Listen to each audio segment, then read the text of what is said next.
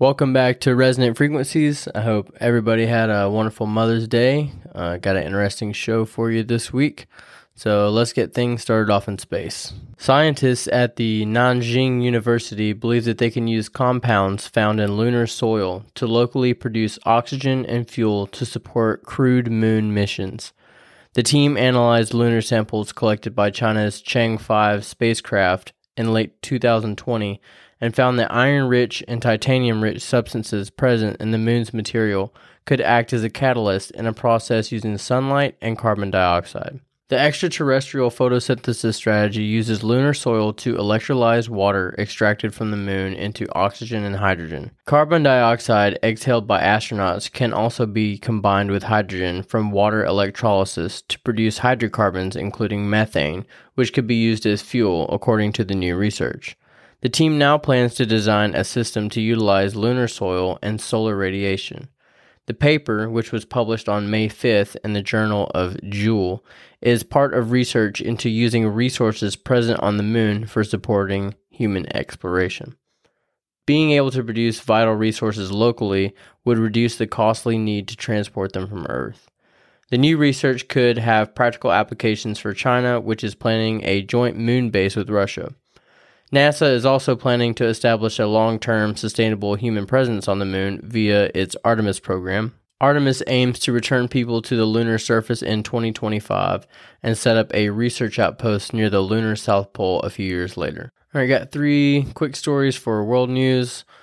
John Lee has been named Hong Kong's new leader after a closed voting process in which he was the sole candidate. His appointment is being widely seen as a move by the Chinese government to tighten its grip on the city.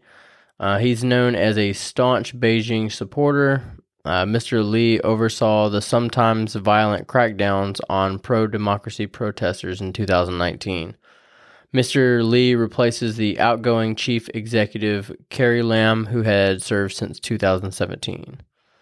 Also in world news, Jill Biden, the First Lady, she traveled to Western Ukraine in an unannounced trip on Sunday.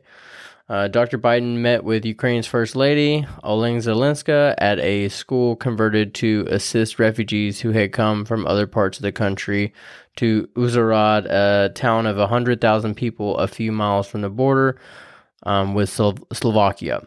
Mrs. Zelenska, the wife of President Vladimir Zelensky, had not been seen in public since Russia's invasion began on February 24th.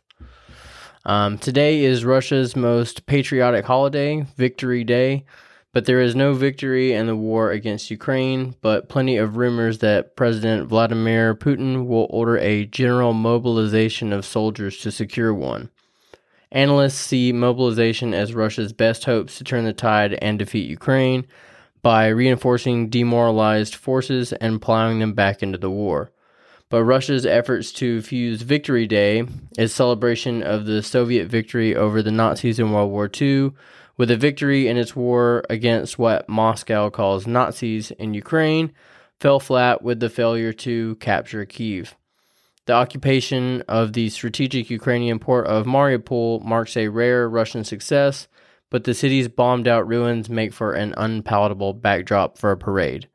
Sergei Kurenko, head of Russia's presidential administration, ruled out an official Victory Day parade there on Thursday. Three quick stories for the U.S. Draft opinion suggests that the U.S. Supreme Court could be poised to overturn the landmark 1973 Roe v. Wade case that legalized abortion nationwide. The decision to overrule Roe would lead to abortion bans in roughly half the states and could have huge ramifications for this year's elections. Whatever the outcome, the Politico report late Monday represented an extremely rare breach of the court's secretive deliberation process and on a case of surpassing importance. Second story, so following the release of the Pfizer documents, it's now confirmed that 1,223 people died within the first 28 days after being inoculated with the BioNTech Pfizer vaccine during trials, and it was still approved for use. Far from being safe and effective, Pfizer's documents prove otherwise. The Pfizer vaccine is perhaps the most ineffectual and dangerous vaccine ever brought to market. Besides slaughtering over 1,000 people in the trials, they also produced hundreds of potentially fatal side effects, created fertility issues, and were only 12 to 15% effective at preventing infection overall, and subsequently dropped to less than 1%, despite health officials claiming that it would be over 90% effective. As for pregnant women who the CDC assured could safely get the vaccine, Pfizer recorded multiple cases of spontaneous abortion, many of which were caused by anaphylactoid syndrome of pregnancy that led to severe bleeding, confusion, and shortness of breath. So for the third story, DeSouza released a documentary detailing election fraud by gathering both geo-tracking, cell phone data, and video surveillance. True the Vote captured ballot trafficking activity by 2,000 mules in 6 states. These paid vote couriers visited drop boxes late at night and used gloves to conceal their fingerprints. They took photos to secure payment and made multiple trips to multiple drop boxes over multiple weeks. DeSouza points out that the traffickers began wearing gloves just days after a ballot harvesting case in Arizona secured indictments based on fingerprint evidence. There's no question in any of these states that we are witnessing illegal activity, DeSouza said. Even in areas where vote harvesting was temporarily allowed, in no area was it legal to be paid to deliver the votes. Furthermore, many of these mules are coming from nonprofit centers, which are 501c3 organizations, which means they are prohibited from election activities. These are people that have a tax exemption from the IRS and are conditioned upon them not getting directly involved in electioneering. Despite the extensiveness of the evidence, True the Vote has 27 terabytes of data, including 4 million minutes of video and 10 trillion cell phone pings. All right, for our local story, a Texas-based restaurant franchise is coming to Alabama with its first location in Huntsville. Decor includes reclaimed wood, fighter plane wings, vintage and modern military helmets, booths made with bomber jacket leather, military crate-style wall finishes, and column decorated with .50 caliber shells and other design elements. The restaurant also features bombshell girls dressed in uniforms that call to mind the pinup models of World War II. The concept began in 2013. RCI President and CEO Aaron Langen said this is the first franchise agreement outside of Texas, while Westland said Huntsville, with its deep military roots, is the perfect city for the first location in Alabama. So for the weather forecast this week, we're looking at a warm week, temps starting in the mid-70s on Monday and reaching a peak close to the 90s on Wednesday before falling back down some. We could be also looking at some rain this weekend as well. So for the crypto segment this week, we got Bitcoin coming in at 34,250 right now. So cryptocurrency's power is growing in national politics, with its own billionaires tilting the balance in key midterm contests. And operatives in both major parties are rushing in to implement the underlying technologies to boost their candidates and campaigns. Political groups backed by wealthy crypto investors have already scored some key wins in the 2022 midterm primaries. And at this early stage in the campaign, donations from the industry already have exceeded 2020 totals by more than 2/3. And that's according to Open Secrets data shared with Axios. Regulation of digital assets is a hot and contentious topic in Washington right now, with billions potentially on the line. As lawmakers eye new oversight powers, industry engagement in D.C. is skyrocketing.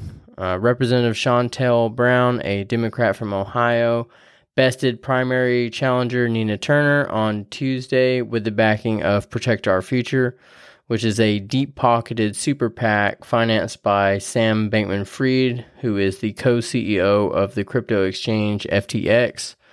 FTX's other CEO, Ryan Salam, is single-handedly funding another super PAC, the American Dream Federal Action.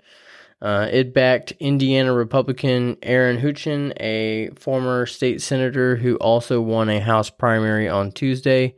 More than $22.5 million in contributions from donors in the crypto space went to federal political campaigns and committees from 2021 through March of this year. Looking to the future, leading political consultancies are looking to crypto as a potentially significant fundraising boon for their candidates. And this is going to be pretty interesting because I feel like on one hand, legislatures want to avoid cryptocurrencies, but on the other hand, you know they love that money. So this is going to be kind of interesting to see how this plays out. So for the positive news story this week, an 83-year-old woman nicknamed Muddy Mildred just ran her third Tough Mudder, becoming the oldest person ever to finish the famous 5K. The Tough Mudder 5K in Missouri was honored to feature the octogenarian for the third time in this event. She was raising money to drill a fresh water well in a rural African village. She said, "I will get muddy so others can drink clean water. I would love for you to help me make the vision a reality." Mildred wrote that on the GoFundMe page. The village in question has a single water hole about the same color as the Tough Mudder. If it doesn't rain, her son explains in a video that the villagers must travel over a literal mountain range to find the next one. So far, Danny and Mildred have raised $650 of their $5,000 target, with the Tough Mudder organization donating $500. All right, so I got 3 fun facts for you. So Alaska is the largest state in total area, land area, and water area. Despite being the second largest state, Texas is only 40% of its size. Second fun fact, the Great Pyramid of Giza is the only one of the 7 wonders of the ancient world that's still standing. And the third fun fact, in Greek mythology, Nike is the winged goddess of victory. So to celebrate Mother's Day this week, we're going to have Yo Mama jokes for the comedy segment. All right, so here goes. Yo mama so fat, her belly button get home 15 minutes before she does. Yo mama so stupid, she put 2 quarters in her ears and thought she was listening to 50 Cent. Yo mama so fat and old, when God said let there be light, he asked your mama to move out the way. Yo mama so stupid, she stuck a battery up her ass and said, I got the power. Yo mama so fat, she don't need the internet cause she already worldwide. Yo mama so stupid, she brought a spoon to the Super Bowl. Yo mama so fat, when she stepped on my dog's tail, we had to name him Beaver. Yo mama so fat, she needs cheat codes for Wii Fit. Yo mama so fat, when she walked past the TV, I missed 3 episodes. Yo mama is so ugly, she scared the shit out the toilet. Oh man, that's good stuff. Alright, and for the quote this week, we have, "Do not rejoice over what has not yet happened." And that is an old Egyptian proverb. Spotify's song of the week is Come As Your Kids by Umphrey's McGee. That's off their Zonkies album, which is a fun little mashup album where they take 2 songs and blend them together and make Zonkies out of it. It's pretty interesting. I think you'll like it. But this will conclude 25 Hertz. Thanks for tuning in. Appreciate you guys, and I will see y'all next week.